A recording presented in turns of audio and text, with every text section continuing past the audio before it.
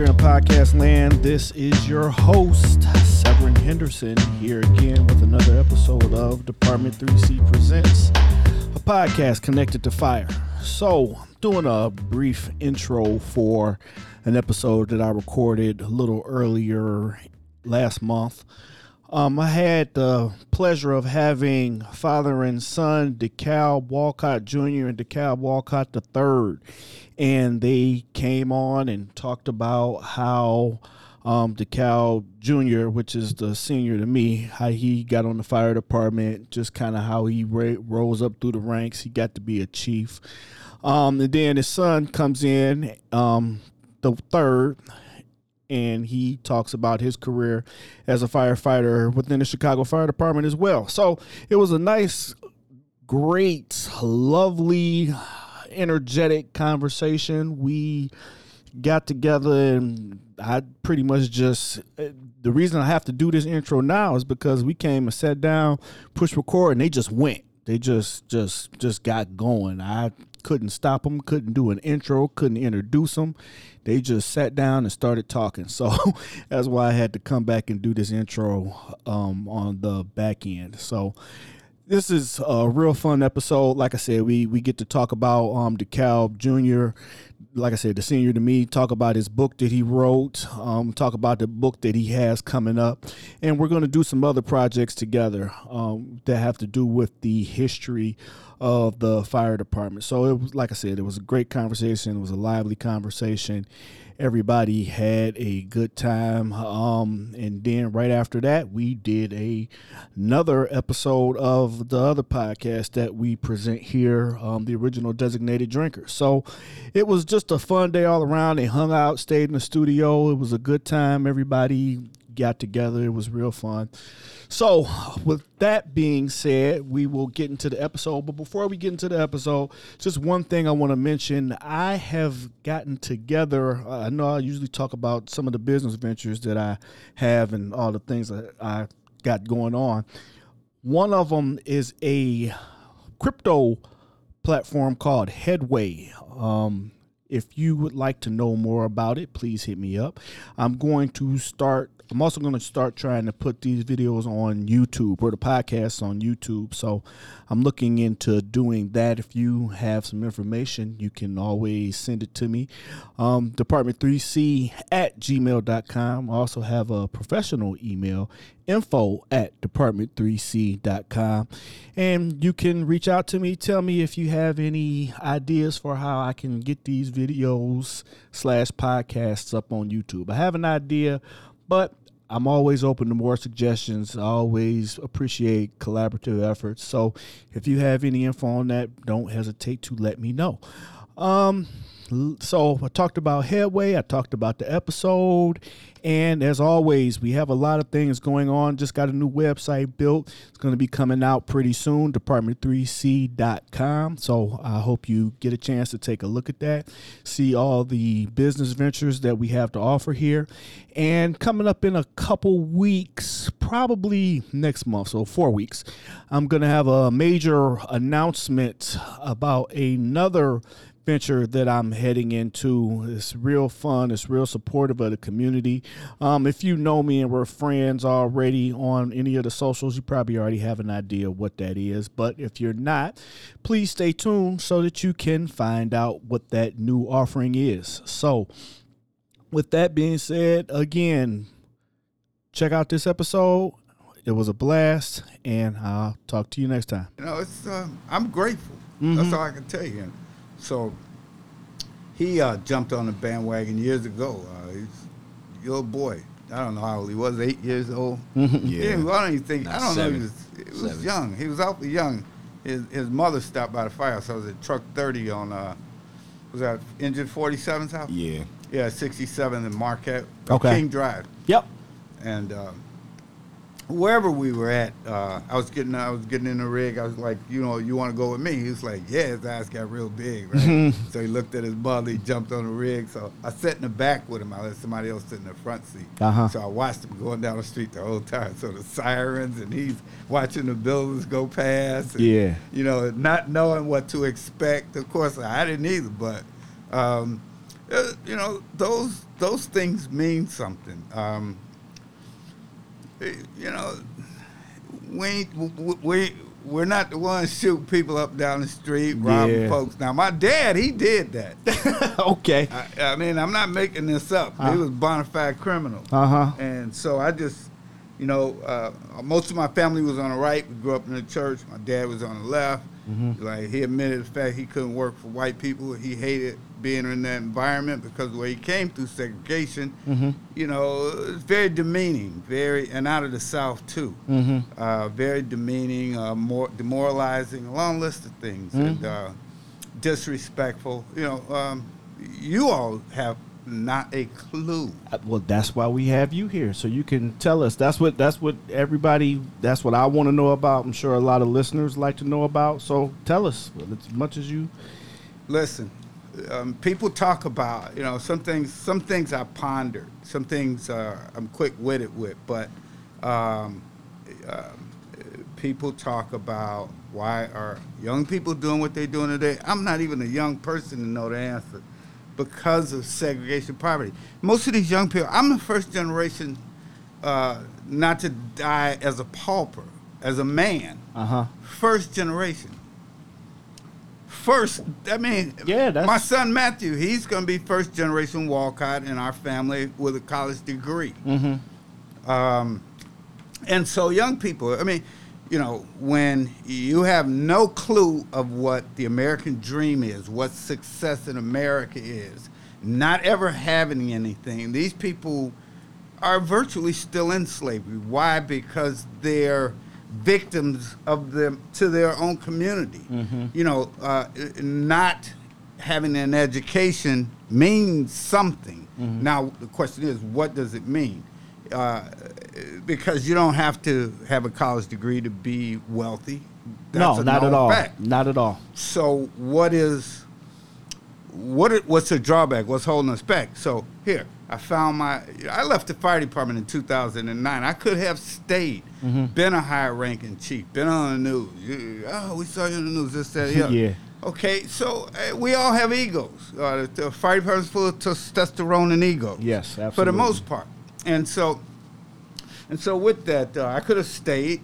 I had 8 more years I could have done. I would have been a deputy fire commissioner. It wasn't even a question in my mind. The fact was I wanted to do my family's genealogy, locate my grandfather and his father's whereabouts, and write that book, Black Heroes of Fire. As a matter of fact, I don't know if he remembers, but I wrote that book to motivate him. Yeah. That book is for him. Okay. It wasn't for me. I was gone. But you had done your career and everything, so right, it was for the next generation. For, like you said, for your son. No, for him, but absolutely for him, his generation. Yes. Because the people who came, Engine 21, excuse me, ladies, was some kick-ass motherfuckers. That's all I can tell you. Hey, the ladies listen to, they use those words just as much. So well, we're all inclusive. We got the E. It's 2021, Pop. Go ahead, say what you say. That's fit. There was some kick-ass motherfuckers. Now, back in the day, firemen were big, strong brutes. Because of the type of equipment you don't know nothing about. He remembers. You don't know nothing about 3-inch hose. No, I don't. Double brass couplings. Yeah, no. Okay. I know about it when I see the old stuff. The fittings yeah. were, all this stuff is heavy, right? Yeah. And so, you know, they're raising wooden ground ladders, okay? Nothing like aluminum today. But getting back to my point, I could have stayed. I chose to write this book through my family genealogy. I'm changing my name, by the way, DeKalb. DeKalb Eugene McIntosh Walcott.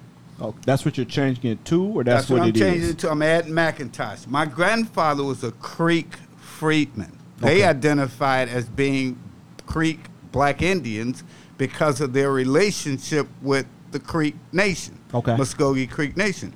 My grandfather was born in Eufaula. Anybody that knows anything about Oklahoma knows that that's an old town, goes way back. Matter of fact, they got a lake in place of it today. But my point being, my grandfather, he come up, and I never met him. my grandfather died at the age of 42 from TB in Memphis, Tennessee. My grandfather got run out of Oklahoma during the 1921 race riots. I found, in 1920, I found a Ku Klux Klan recruitment drive in Pasco, Okmulgee, Oklahoma. Mm-hmm. My grandfather lived there in 1910. As a matter of fact, one of his relatives was a Civil War veteran. He lived there, Robert Johnson. Mm-hmm. My grandfather in 1920 lived in Hamilton, Okmulgee County, Oklahoma. So that's not just the next city over. And so I honestly believe the fight in Oklahoma today is about Tulsa, but it's a bigger fight because the whole blacks will run out of the whole state of Oklahoma. Yeah. My grandfather had a wife named Beatrice. I have photographs of them. I found them on census. So a lot of this information I was able to piece together. If I had still been working, I'd had a pocket full of money, but I wouldn't have known a goddamn thing. You right? wouldn't have had your history. What I do and what I've done since he's been here has been to influence him. I need as much as I can get out of him because he has to succeed. Mm-hmm. We've got too many people behind us who suffered, died. You know, I remember them. Yeah. Okay? And, you know, I don't make up excuses. Mm-hmm. I don't have a reason for failing. You have to stop me from going forward. Okay? You know, I don't go backwards. Yeah. So, and neither does he. So, but, you know, I don't want to dwell on that. What I do I wanted to express that point, though, because up until recently, you know, I had documents that said my grandfather was from Oklahoma, but I had nothing to tie it with. Okay. His doll roll number was 1067, born in 1895 in Eufaula. So when you talk about a doll's rolls number, that's the Indian census sheet. Yep. Father Ben McIntosh, Mother Sally McIntosh. Okay, so he got run out of Oklahoma during the 1921 race riots. I believe his wife was killed because she didn't come with him. Uh-huh. He met my grandmother in DeSoto County, Mississippi, just south of Memphis.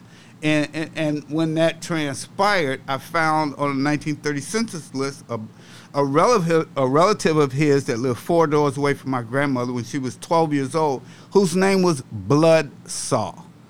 Okay. That's an Indian name out of Tennessee. Yep.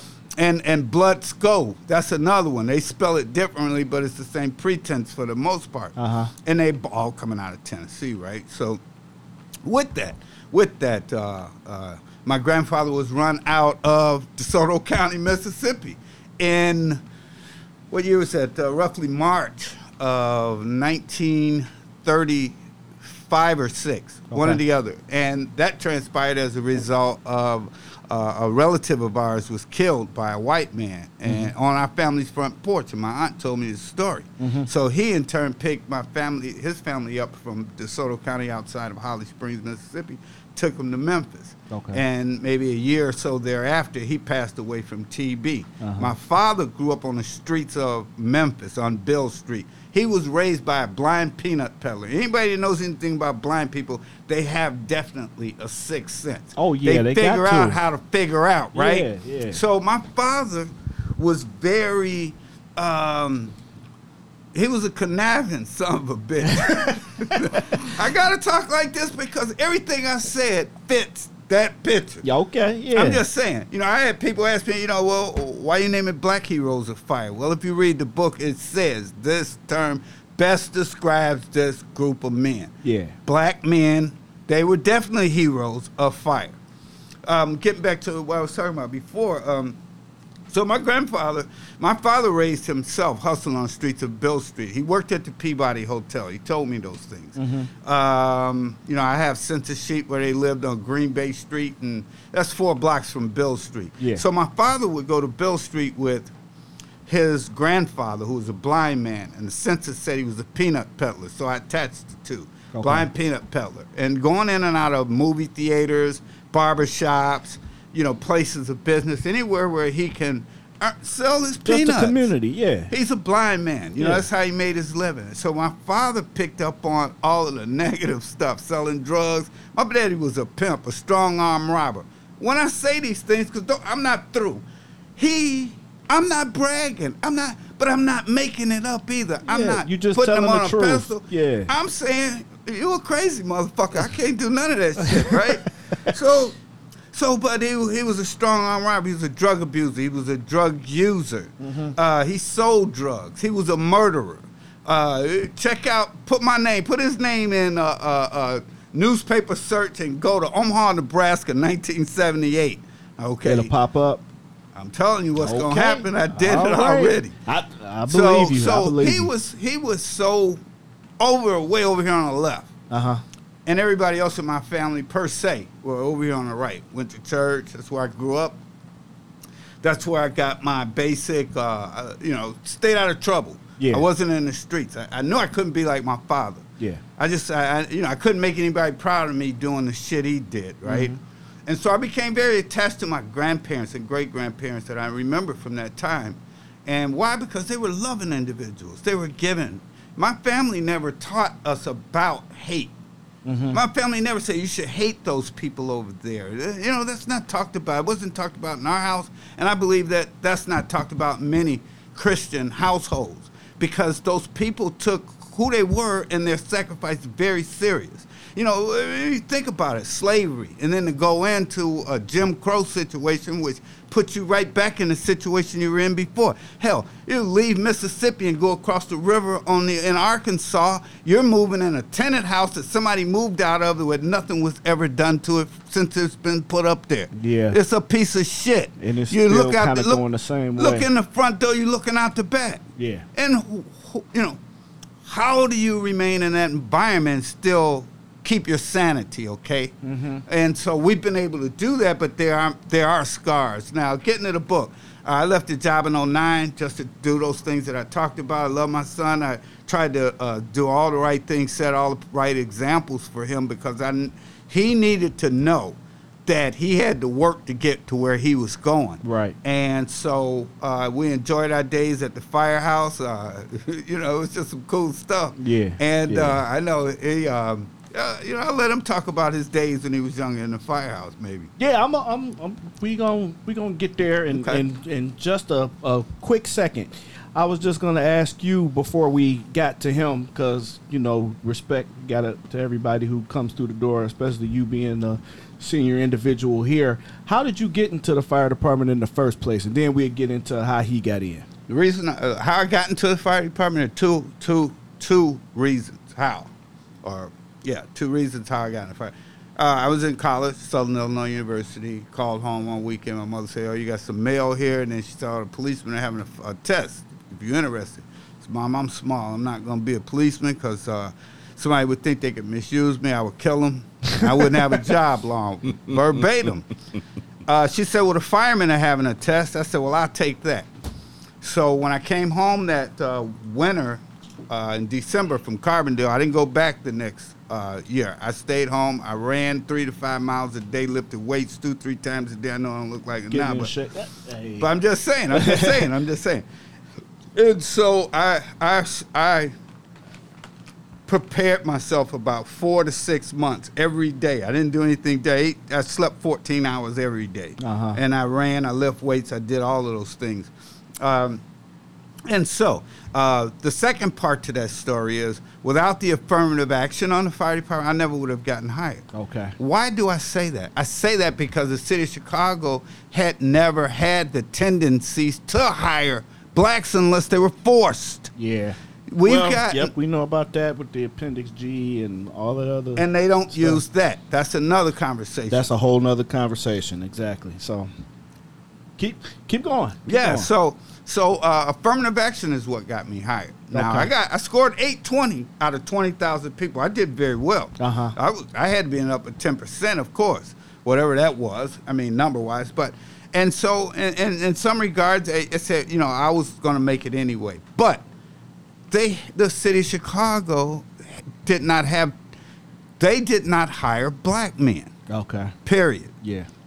Period. So I would not have gotten hired had it not been for a court order. Okay. So then large numbers of blacks have never come on the fire department unless it was through job action, strike. 300 blacks were hired during the strike in 1980. Yep.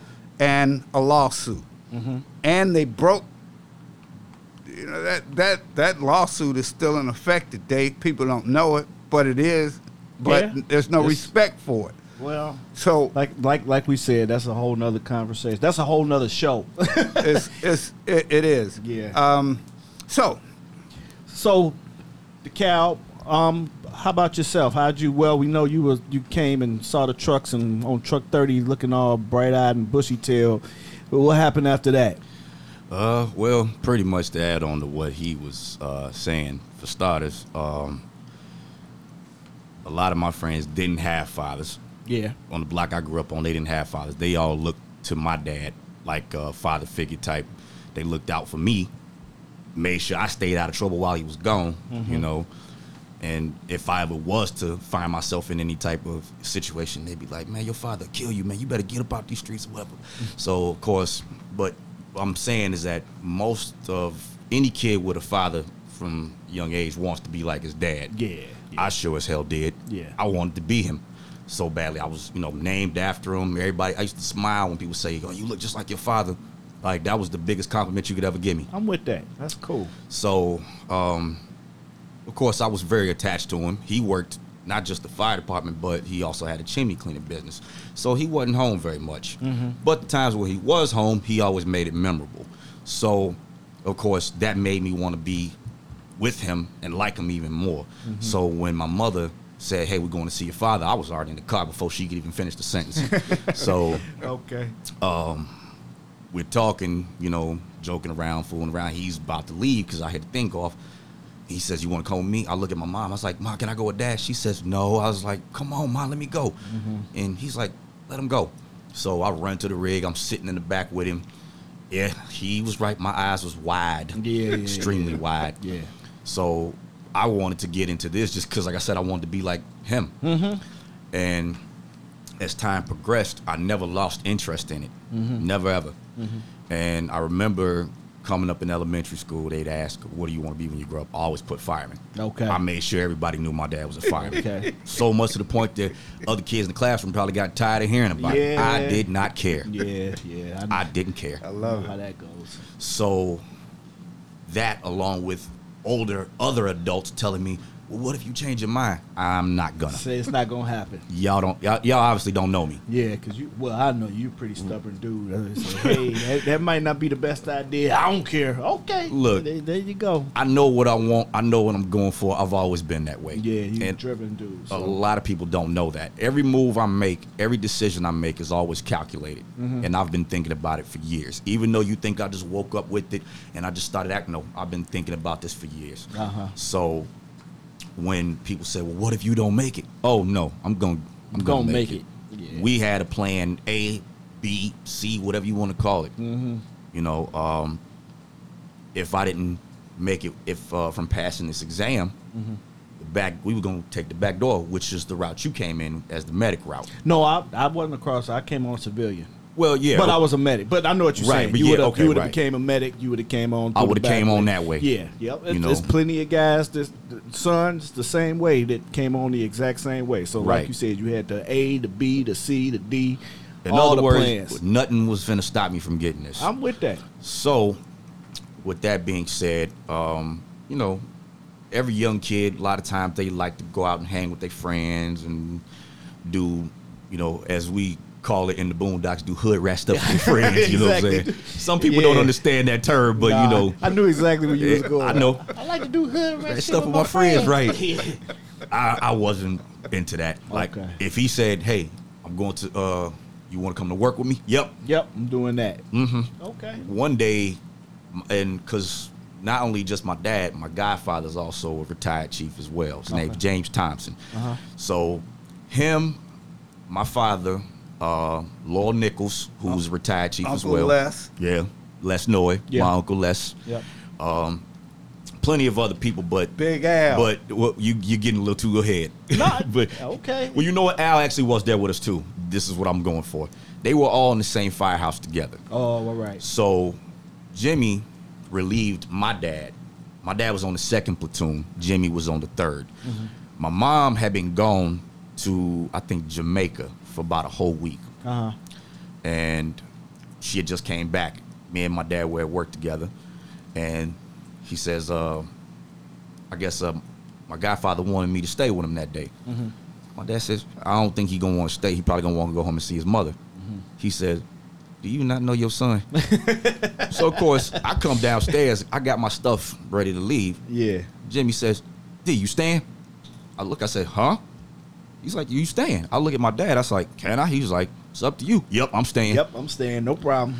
You did a 48. Basically, that was the first 48 I ever did. The first 48, I'm with that. Which is ironic because I did a lot of 48s on this. You do 48s now. Man, if we ain't had that same day and daily, I'd be calling you up on the emergency like all day. Can you help me out, please? All day. I was everybody's go-to guy when they needed a day. You was my go-to guy when we had different days. Then they had to go and put you on the same one. Oh well. Yeah. But yeah, that's cool. Doing a 48 as a kid and just kind of hanging out. So I love that. I appreciate that you knew what you wanted to do. That's just awesome. There's so many times that people don't have any idea what they want to do, and they just out here with no guide, no direction. And the fact that you knew from a young age is really a good thing, and something we should try and preach and put out to our younger people under us. Not that they got to figure out their whole life while they 12 or anything, but have some kind of idea or direction that you might think you want to head to. And the crazy part about it is that you really couldn't have planned this any better because the exam came out. I was 19 years old. Mm-hmm. Right away, he was in my ear because during that time, I had graduated high school, and school was not my thing. Yeah, it was not. I'm more of a hands-on learner. Like, I can sit still and try to read for a little bit of time, but then I'll start nodding off because my attention span. You got to get up and put your hands on it. Yeah. I need to see it. I need to touch it. I need to be able to put it to work. I just took a class on that, and now I know how to teach everybody everything. So I'm with you. Right. Want to learn something? Right. Want to learn how to podcast? Oh, most definitely. I'm more than willing to you. learn anything, especially now, because, learning is definitely the key. But back then, I had a lot of other gears turning the wrong way in my head back then. Okay. And as time went on, like you say, I was a stubborn dude. Nobody could get to me. Nobody could get to me. So with that being said, my dad was the only one that actually knew how to get my attention with that sentence, the fire exams coming out. Mm-hmm. Instantly, I was like a dog in training. I'm with it. Yep. Like when he sees a tree, he straightens up. Yep, ready to go. That was me. Ready to go. Because before he said that, I was not hanging out with the right crowd of people. Okay. So, crazily enough, thankfully, nothing went so bad to the point where my mom was able to find out, because she didn't find out till a couple years later. Okay. He somewhat knew, but he was just like, you can't be doing this if you're going to be a fireman. He knew how to bring me back. So that pretty much was what kept my attention. Took the exam when I was 19. Ended up with the number 237. Mm-hmm. And I got called right away. Mm-hmm. And the way he delivered that message to me was the most hilarious thing. I still remember it verbatim. I was gonna tell him that. Go ahead. So at that time I was working for UPS because on this particular day you were working with me also. Well, I was, but I came from my job with you. Yes. I also worked for him. He went in his chimney sweeping business and all that stuff. I worked with him as a teenager as well. Mm-hmm. So, but I had no plans on taking over that business, but I did it because it was a good way to put money in my pockets without having to, and I'm not looking down on this, without actually having to work at a fast food joint or anything like that. Oh, no, we're not talking bad about. Yeah, not looking down on anything, but it's nothing like, being able to get paid from your people's own pocket. Yeah. And you still earned it and worked for it. And nobody can take that from you. Mm-hmm. So aside from working for him, I was working at UPS. I was working they called it the graveyard shift. I started at like 3 a.m. all the way to 9. Mm-hmm. And that was so like sorting. Yeah, pretty basically. Much. Okay. Yeah, I was a loader And then I did the bulk line, which was all the big packages. Yep. They had me all around that warehouse. It's funny. I had a job very similar to that. So Right. I know exactly what you're talking. Oh, my God. They would bring in trucks, just big. That's yours. Semi. That's yours. That's yours. Yep. That's yours. Yep. And just, okay, take all. You see that? Empty that. Oh, Right. okay. But the wild part about it is this job, UPS people would quit that after a day because they could not take the pressure. They Yeah. couldn't take the workload. Yeah. I myself, it was like, nah, That's why I said I'm not quitting. Yeah, So that ain't you. I'm not leaving here until I have a better option. Because I knew how important it was for me to come into my own. So, you know, Where were we working that day when you found out? well, we were working at a Where we at whose Maurice Dumas's that mother's was house? right. Okay, Chief Dumas. Chief Mo Demas. Yep. We at his mother's house working, and I gave her the letter and she read it, and I think she read it to you or asked you. She didn't read it to me. This is how it happened. When I met up with him after I came out of work, met up with him, he introduced me to Mo's mother. And I greeted. I said, you know, how you doing? I'm DeKalb's son. She's like, yeah, I know you. I heard you got on the fire department. And I paused. I was like, wait a minute, what? And I looked at him. I said, is this true? He says, ain't that what he said? Ain't that what she said? Man, I said, hold on one second. Man, I went outside, got in my car. I screamed at the top of my lungs out of happiness. Yeah. First person I called was the girl I was dating at the time. And then I called, he's a pastor now, but he was my organist who I used to play drums next to at church. Okay. Because he was always, you know, saying, hey, I'm praying that you make this job, Doc. You know, it was just something about it, which he actually ended up marrying me and my wife now. Okay, that's awesome. So me and him have a connection just based off of that. Yeah. So I screamed at the top of my lungs. Yeah. I was happier than a pig and shit. Yeah. So at that time, whatever darkness I had going on, Just lift it it. went away. Just gone. It went away. Yeah. I did not care about what everybody else had going on. I didn't care who did not like me. I didn't care who did like me. I did not give a damn. Listen, I had to tell him, you're going to change your friends a lot in this life. Don't worry about it. Yeah. I wish I'd have known that.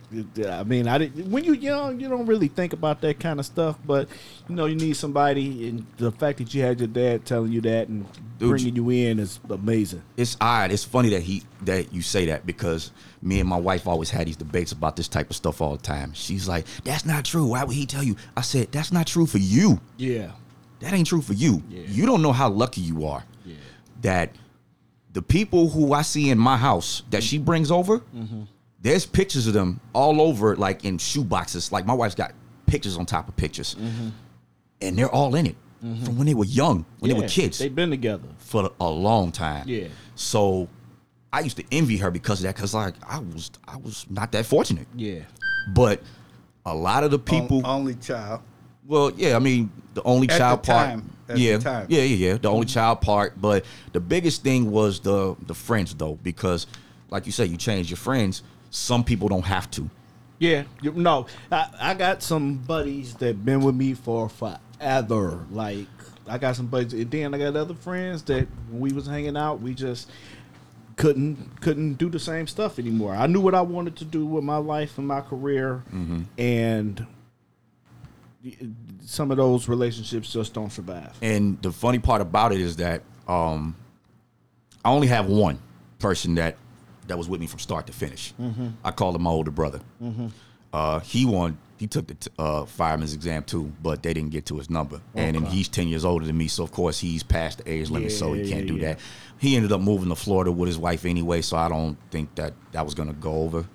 But the reason I'm saying that is because he was the only one who I could talk to about this stuff, and he would just sit there listening like me when I be talking to him, talking to my father. Yeah. So, be it as it was, at that time, like I said, all that darkness lifted because a lot of people who I called my friends, a lot of them had a falling out. Yeah. But then when they found out I got that call, you know, I started upgrading everything. Got a brand new car, was working my way to getting my new apartment. Like all that stuff, they found out about it. They you know, now they're trying to come back acting like. I was like, nah, y'all got to move. Yeah. Y'all got to move aside. Ain't no time to come back now and try and hang Yeah, out. yeah, y'all got to go. Yeah. But be it as it was, anybody who knew me from the time I was young always knew firefighting was my thing. That was in my blood. That was what I wanted. Mm-hmm. So when I went to the academy, I kept my mouth shut. Yeah. I hated telling people my name. Yeah, because they would automatically know as soon as you say what your name is. So, yep. So, and the funny part about it is, even before I even came on, it was times where I go to work with him when I was older, and I had hair, of course. He walk in the door first. They may see the back of him. I'll walk in the door right behind him, and they'll look like, wait a minute, huh? Yeah. Didn't you just walk through here? Is it twins? Right. Yeah, because y'all do look alike. Yeah. But you ain't got no hair no more. Right. Even then, he still got all his hair. Even then, that don't change anything. And I'm going to tell you why. This is the next story I'm going to get to. This is hilarious. Okay, I'm listening. And this is the only fire me and him have actually worked together. Uh-huh. So I was detailed to Truck 20. Uh-huh. He was still in the 23rd Battalion. Mm-hmm. Back then, Truck 20, which is currently Battalion 19, mm-hmm. was Battalion 18 at the time. Mm-hmm. They were doing PMs, preventative maintenance, for those that don't know what that means. I was gonna say, yeah. So, we gotta let the audience course. in. Okay, Of course. keep going. So originally he would have been writ to that fire, but since the 18th was out, he became the steel chief. Yeah. So when we're getting in the rig, getting dressed, I hear them, Battalion 23, Battalion 23. Now, of course, anytime, me and him both worked the 3rd platoon, so whenever I heard 23, I was always listening because I knew it was him. Yeah. So I'm thinking, oh, snap, he is coming this way. Mm-hmm. Battalion 23 taking the steel with 54 in the truck, 47 in the truck. And I'm thinking, okay, man, I don't want anybody to lose anything, but that day I was like, man, please let this be a fire. Yeah. You know, because I wanted to work with him that bad. Yeah. We pull up, nothing showing, but as soon as we open that door, whoosh, Okay. all that smoke was bottled up. It hit us, mask up, we going in, we got a fire. Gotta start working. Yeah. So I go up with the captain, doing work in the back. Long story short, smoke starts to lift. And I know he's out there because I hear him. Yeah. Fireman on truck 30 comes to the back, says what's up to me, goes to the front, looks at him, Didn't I just see you? I was in the turns around, looks back at me while I'm pulling the wall out. I see him out the corner of my eye. Yeah. And I know I'm he got to be tripping out right now because he's trying to figure out what the What's hell is this. going on? So after a while, I'll come up to the front. My dad says, don't I know you? I said, I've never seen you before a day in my life, but I'll hug you anyway. There you go. So I give him a hug. Yeah. And my guy says, man, I thought y'all looked alike. Yeah, that's good. He thought you did a time machine super jump because he was like, how did you age real quick and then get to the front in like 2 seconds? I know dude was had to be Right. tripping. And where you get them bugles at? Where you get all that from? Right. So that's awesome. That's an awesome story. Yeah. So it's 2 things I want to hit before I let you guys escape. The first one is the book. I want to talk a little bit about the book, Black Heroes of Fire. You were telling us about how you did all the research and found everything. yeah. So just give us a little bit more insight into the book and then tell us how we can find it and purchase it. I'll tell you how you can find and purchase it. I'll tell you that first. Okay. BlackHeroesOfFire.com, www.blackheroesoffire.com, which is my personal website, and I send books out from that.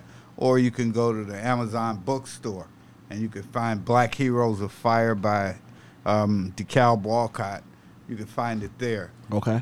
That book, what was so interesting about it was I started back during the fire strike. Met during 1980, following 1980 fire strike, I met a lot of older black guys that were on the job that I hadn't met before. And they kept talking about Engine 21, and they were inventors of the firehouse sliding pole. Right. I was like, well, how come nobody know anything about it then if they did all this stuff, right? So I started digging. Into it, and sure enough, Engine 21 were responsible for the invention of the sliding pole. But nothing was written down. Everything was like more or less word of mouth. So I started collecting information and data at that time. I don't know. There was. Does you know Chief Steve Little? He's retired now. I think Yes. He just retired. Can't not know Steve Little. You on Squad 1 now? Yeah. He just retired. His dad, a couple days ago. His dad, Ken Little. Okay. His dad, Ken Little, was a senior fire alarm operator. He helped me. He was a historian. He had a book on Chicago firehouses. That was his thing. But he had a wealth of information. So throughout the years, I started collecting information. When Harold Washington was in office, I asked at the Fire Academy because I knew they couldn't turn me down. I wanted to do a Black History project just out of the blue. So I took up that cabinet when you walk down the back towards the lunchroom area from the front in the academy. Yes. Well, the bay of windows in there had photographs throughout. And so the story about Engine 21. Engine 21 started December 21st, 1872. They were at 47 Eldridge Court. That's on 9th Street between State and Wabash. Okay. If you go underneath the L there on 9th Street, that was Engine 21's quarters. Okay. In a rented occupancy at that time. And as a matter of fact, the second Great Fire, July 14th, 1874. Yep, the second one. Yep. Second fire partially burnt their firehouse, but fortunately it didn't. It singed it, so to speak. And so Engine 21 stayed there for a few years, December 1875. So from 1872 to 1875, they were in a rented location. When they went to 1213 Plymouth Court, that's where the sliding pole was invented. They were in a 3-story building. You know what? I just had a run there my last day at work on 11th in Plymouth. So I know exactly where you're talking about. Certainly. I know exactly. Because it's like back there in the cut. That's right. Yep. Okay. The railroad's not far from there also. Yeah, the L's across. Well, not the L's. Not the railroad. The railroad is the caddy corner. Sure. But Clark the L Street, is Clark Street, like LaSalle Street. Yep. So I know back exactly in what you're talking 1872, and even prior to that, blacks lived on the south side of Chicago. They encompassed the area between, State Street and west of State Street, from Roosevelt down to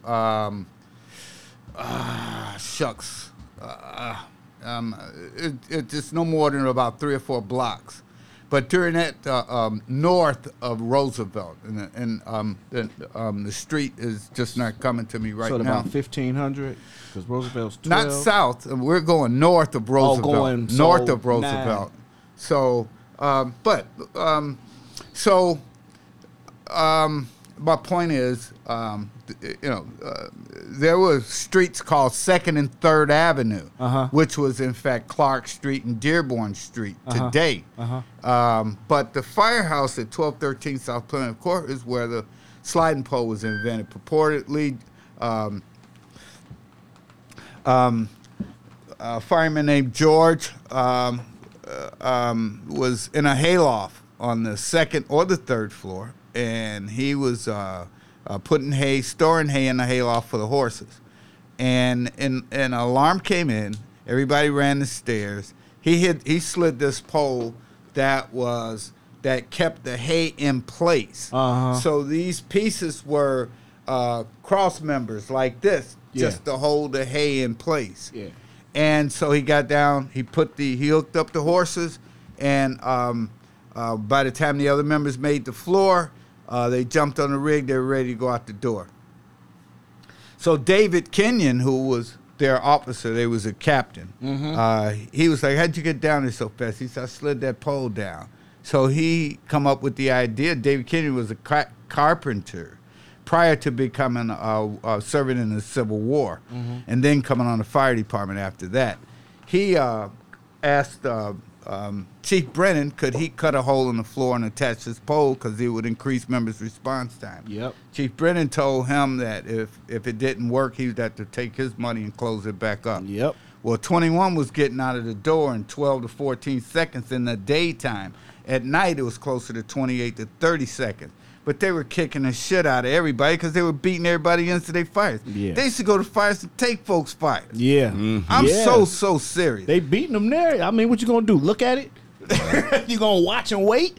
Now, you know, that's a highlight. But during that same period, and that was the pole was invented about 1877. It showed up in City of Chicago annual report, fire department annual report that a firehouse sliding poles were being installed in firehouses throughout the city of Chicago to increase the members' response time. So there were a couple of negative things that came out of that. You know, this article, I collected articles also. My next book called 100 Years of Public Service, Engine 21, 1872 to 1972. And I'm going to tell a story. I'm going to tell a few stories, but I have a Chicago Defender and the Chicago Tribune archived newspapers that date from 1863 up to 1973 during that lawsuit. Time. Yeah. When the lawsuit ends that newspaper article display. Okay. But I've got archival documents about blacks living in Chicago, Engine 21, some of their members who made rescues, some of the members who were injured as a result of buildings falling apart and then caving in on them, things like that. Yeah. We got an article that talked about they went to a lumber yard, and some of these other companies could not make this fire, right? It kept blowing back up at them, taking off all over again. They were out there, so they called 21 up. Engine 21 came in, got in front of everybody, knocked it down, put the fire out, then dropped the mic, right? Yeah, and said, okay, we ain't cleaning it. So Gotcha. so there's another article where there are little kids that say, oh, Engine 21, those are our heroes. He said, white guys can't make that. He said, they're like salamanders. They crawl underneath the smoke. This is what the article was back in 1800. Yeah. They crawl underneath the smoke. They're like salamanders. They go in and put the fire out, right? Every time. Those are our heroes. These were kids who visited the firehouse that had these conversations. So the next book is going to be very, very interesting. I got 200 photographs. I got at least 150 newspaper articles. Okay. It is totally a documentary on Engine 21 and a public service. See, people don't recognize being a public servant says something. That means that you will stop whatever you're doing to help somebody else out. Yep. That's a bona fide public servant. The average so-called public servant, they don't do none of that shit. They go backwards. You ask them to volunteer for something, they step back. They don't step up. They don't step you know up. firemen that are scared to go in a goddamn fire building. I just had this conversation. If you listen to my episodes, I had these conversations like people who say we get the same check, and I'm going somewhere slow on purpose. Those people annoy me to no end because you can't. I'm just not a person that's going to be proud of not doing nothing. That's right. That's just not what's up. So when those people say that to me, they can just say that over there and not to me. Right. I'm not with that. No, and I get that. Now, this kid here, he ain't no kid no more, but he's worked on all fast companies. Hell, I was at 101 for 6 years. Man, this dude done been on like all. He probably got the sweetest resume of companies of anybody. I mean, this dude done been on. So that's my last thing that I wanted to get to with you gentlemen here. Okay. Before we started, we was having a little debate, and I said, no, we got to get this on tape. Stop talking right now. Right. So just to let the world know, I appreciate engines. They cool. They do whatever. They come and they spray water. I mean, they all right. And it's more of them. I mean, it's whatever. But trucks is like the illest things out here, right? I don't disagree. Okay. Now, your dad was telling us if it wasn't for the engines, he didn't say it like that. He didn't say it like that. Dad said, you motherfuckers can't put no fire out with no axe, no pike pole, or a ladder. Now, give me a 2.5-inch line. I'll drop the mic with that bad boy right there. I have done this. I stretched out 2.5-inch hose lines by myself. I believe it. Took it in the exposure building to the second floor. Knocked everything down all the ceiling came down, of course, right? Yeah. So that now, before you try something like that, you got to ask him how you do it. He know how to do it because I taught him how to do it. I'm sure he started off on the engine, it's but where he at process. now? It's a process. This whole scenario is a process, right? So now I'm in this older building on Garfield Boulevard, right? I'm on truck 18. This hose line and pushed me and my little ass out into the little vestibule area, right? Those old frame buildings, the ones that had the second floors, they had narrow stairwells. Then they had a little small foyer before you actually walked into the apartment. Yep. Well, I was in that little foyer, tired as hell, right? Yep. But the fire was out, right? So one of the guys came back and says, hey, Captain, it's still going in here. So I said, I took my elbow and I punched a fucking hole in the wall and I stuck the pipe in there and Right opened in it there. up. I said, let me know when it's out, right? Because I ain't moving this line no more. I You was created beat the down. first cellar nozzle. Well, maybe not the first, but you made the cellar. Now you cut That the hole distributed and put it nozzle. down there. Yeah. Yep. Oh, yeah. Yeah. Use that, too. I just know I like to chop fires out, and I don't need no water. I mean, I'm just saying. It's a little bit of fire on the floor. They say, hey, it's still going. I say, get me this axe, and I chop it out real quick, and then we go home. I look at it this way. Both That's good. goes hand in hand, all right? You can't do, I mean, of course, as an engine, you ain't going to be there. It's not going to go as fast without the truck there. Yep, right. So, and I've been in many fires where, of course, this is me on the truck now. It's hidden. It's in the walls. Yeah.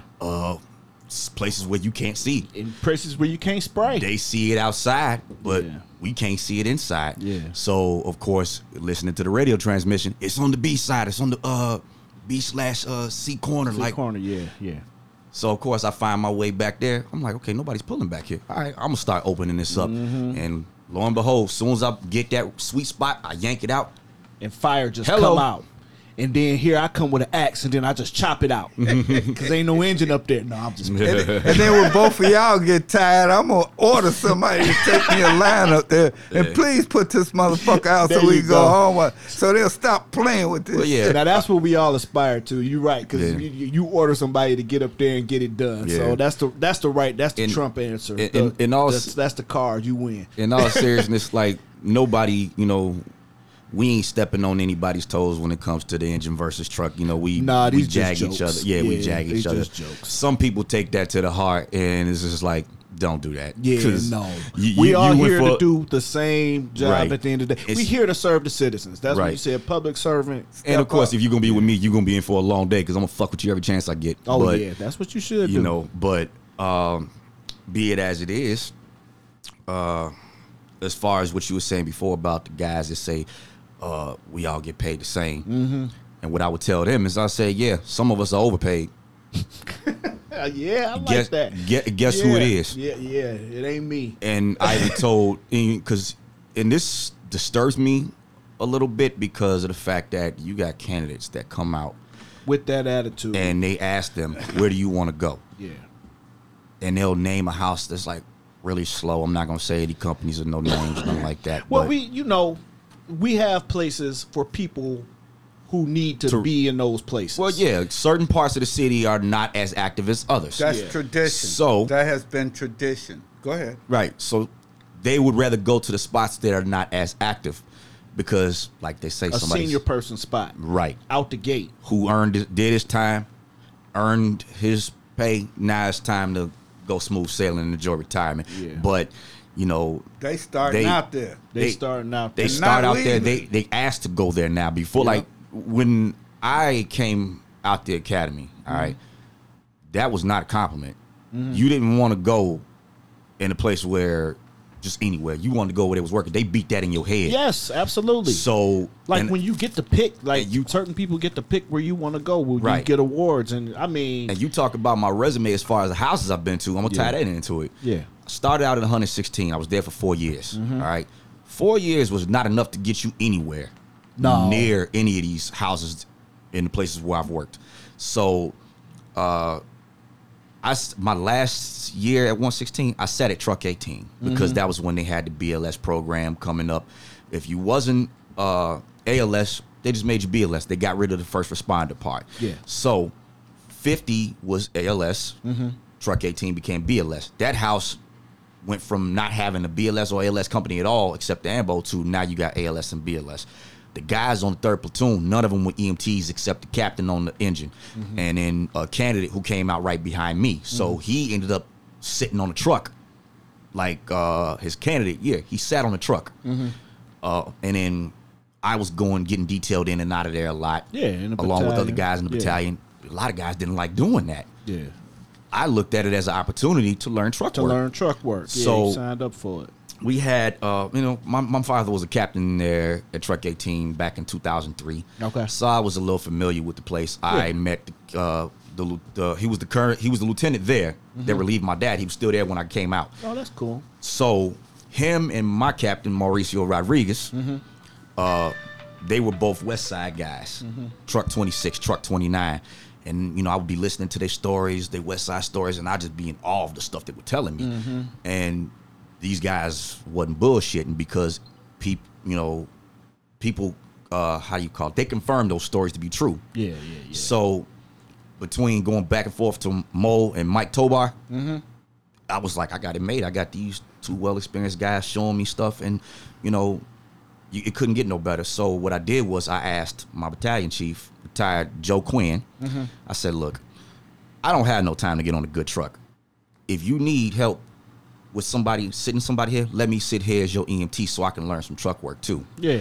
And he's like, you do that? I said, sure, why not? Yeah, that's a step up move. That's a strong move. Yeah. And the best part about Truck 18 was we only did like 2-3 runs a day, but they were mostly fires. They was fires. They was fires, still calls. They still like that now. Exactly. Yeah. So I was putting in for the spot, but I was getting beat out by guys with way more time than me. Yeah, that's how it goes. I mean, that's how it should go, honestly. So, yep. And when I finally did get out, not like I wanted to leave 116 so bad I had to get out. No, I wanted to go to a truck and learn truck work.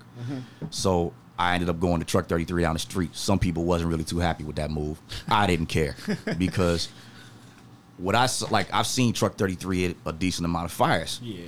People think because the call volume is not as high, they don't go to fires. I was like, nah, they still a second truck to a lot of stuff with 116 because the squad does not count as a truck. You still need a second truck on the card. Yep. So I got in that way, and we had a nice group. They took me under their wing, took me to the roof, showed me what I needed to know being up there, got me in the driver's seat, got me certified to drive. They looked out for me. Is that Hoyle? Yeah, Hoyle Marshall was the 15th Battalion at the time. Okay. So he looked out for me, and the rest of the guys in the house looked out for me. And that made a big difference. And that's another thing. Your company, your officer, as well as the guys you work with, makes a huge difference in how your day's going to go. Absolutely. So how your career for that time that you there is going to go. Not just how your day is going to go. But you take it day by day. That's, you got put it all to break together. it up into chunks. Right, Yeah. right. If you get with the wrong crew. Oh, most definitely. So, again, I'm not putting nobody out there. So I left there. My mission was to get out west because at the time I was dating my current wife now, who, she actually, crazily enough, is a fire fan because she loves hearing my stories. And, I taught her about rig placement. So when they had a fire down the street from my house not too long ago, she knew exactly where everybody was coming from just based off of what I told her. But beside the point, I was getting out there so I could be closer to her because, she has an illness called endometriosis. So she can't do much because of that. My daughter has the same thing. I needed to be close to home because there was times where they were going to the hospital and I needed to know what was up. Yeah. So I was trying to get out there. I finally did, but I think with the first I had between having 4 to 6 years, I couldn't even touch 113. Yeah. I couldn't come nowhere near that battalion unless I was on a trade. Yeah. So I'm looking at it now. Years later, I got 13 years on. I'm assigned to Hook and Ladder 26. Been there for 3 years. Of course, everybody keeps asking, so where you going to next? Y'all will know when the order comes out. But Engine 95, a very hard spot to get. Truck 26, very hard spot to get. Yes. I got Truck 26 with 9 years on the job. Yeah. 19 years. That was damn near impossible back in the day. Now it's kids. It was a guy that got it with 6 years. And I was just about to get to that. Yeah. Engine 95. Yeah. Got same order. Had 2 guys with, if you combine their time, still didn't equal double digits. Yeah. Both of them, their time combined, still had less time than me. Well, you know what it is. And they still got it. It's kind of that younger generation, but as long as we still have those guys that's willing to work and do some work, we'd be fine. Of course. All right. It's just it's It's just different now. That's all. And just my little bit of time, I got 12, you got 13. Mm-hmm. It's just I done seen some things that are very interesting when you know the history. Yeah. And you like super senior, man, because you've been there since you was a kid doing 48. Look here. So Look here. I ain't got my dad's time. That don't count. I wasn't on the payroll. No, I'm just I know, but you know a lot more of the history than I do. And you from here. Right. I like to keep this clear. Yeah. A lot of guys try to use their old man's time. I do not do that. No, you like don't. I come into every new firehouse I transfer to, and you're a witness to this. Yeah. When I came in '96, I didn't act like I knew everything. No, not at all. When people ask me, well, what do you know? I don't know nothing. Show me what you know. Yep. And then I'll add what I know to that later. Yeah. If you approve of it, and this is me talking to the officers, if you approve of it, I'll keep it up. If not, okay, what's your way? Mm-hmm. If it's not going to get me killed, I'll do it. Yeah, that's what I say. That's like with food. Let me add something here. He was talking about 113. I'm so glad he didn't go to 113 because 113 had roaches, man. Cockroaches like this. Yeah, I didn't see them. Look, that's horrible. But we don't want to talk bad about Right, we're not going to get into that. 113, I said it. They got roaches. Hey. Cockroaches. I still would have took it because of the, like I said, closer to home, still going to fires. 96 had rats. Right. But they had a dog that ate the rats, and then the dog's tail grew like a rat. But then the rats was gone by the time we got there, so we ain't have to worry shoot, you know what? One actually came to the firehouse. Yes, that one time. That one day. Yeah. It was and me, he hit it with you, the shovel. No. I remember how we killed this one. This was a funny story, though. This is when we had the candidate on the truck. Okay. A.K.A. Jeff Bezos. Yes. Mr. Amazon. Mr. Amazon, exactly. So we're in the back talking. We hear everybody like in the upper, like, what's going on? It's a rat in the firehouse. I'm thinking it's a joke, like, okay, who snitched? No, it's an actual rat. He ran under the fire truck, went underneath one of the cabinets. Mm-hmm. So they all come to the back. Rat comes out. We lure it into the closet right across. Mm-hmm. But I'm like, oh, it's trapped. They can't go nowhere. Mm-hmm. So I grabbed one of the scrub brushes that we used to scrub out with. Mm-hmm. When candidate goes in, flushes them out, it runs by me. I put a hockey swing on it. Send him flying into the cabinet. And it drug itself underneath the cabinet before I said, Bezos, hit him with the axe. Yep. He takes a full swing at it. Yeah. And you see the sparks fly. Yeah. When he hits the ground, it's like, no, man. All you had to do was like this. And it's similar to a fire when you tell a candidate, hey, take this window out. And they're doing it the only way they know. Wrong way. So you got to show them your way. So I showed them afterwards, but fast forward, Captain Joe Burge comes back there with a pike pole. Chief Joe Burge now. Yeah. Back then he was a captain. Yeah. Comes in there with a pike pole and 300. Like 300 speared him. Yeah, speared it. Brought him out. I was like, so you about to take that to the back and right, put it over the grill. Put it over the it? right, yeah. right. Rotisserie rat. Protein. Yep.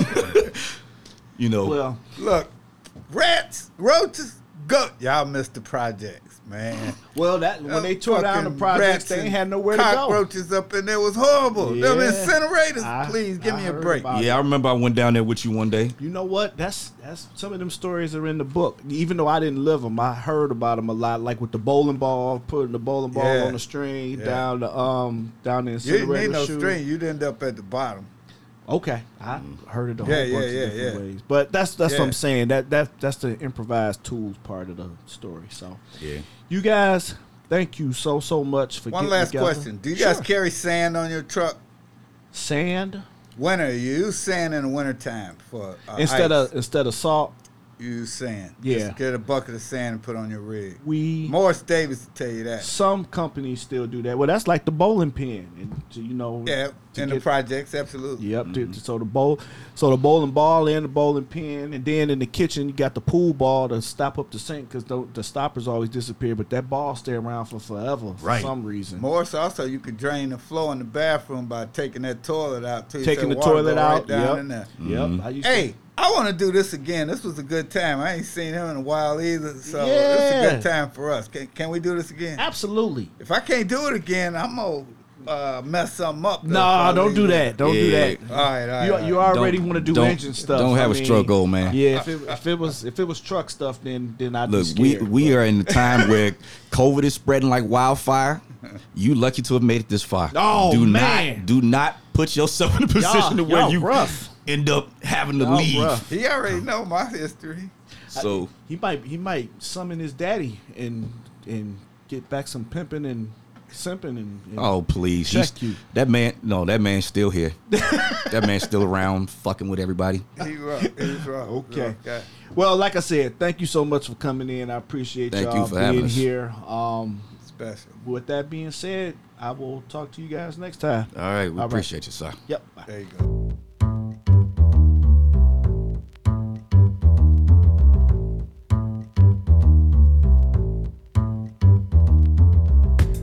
This has been a Fire and Iron Media production. You have something to say, people want to listen.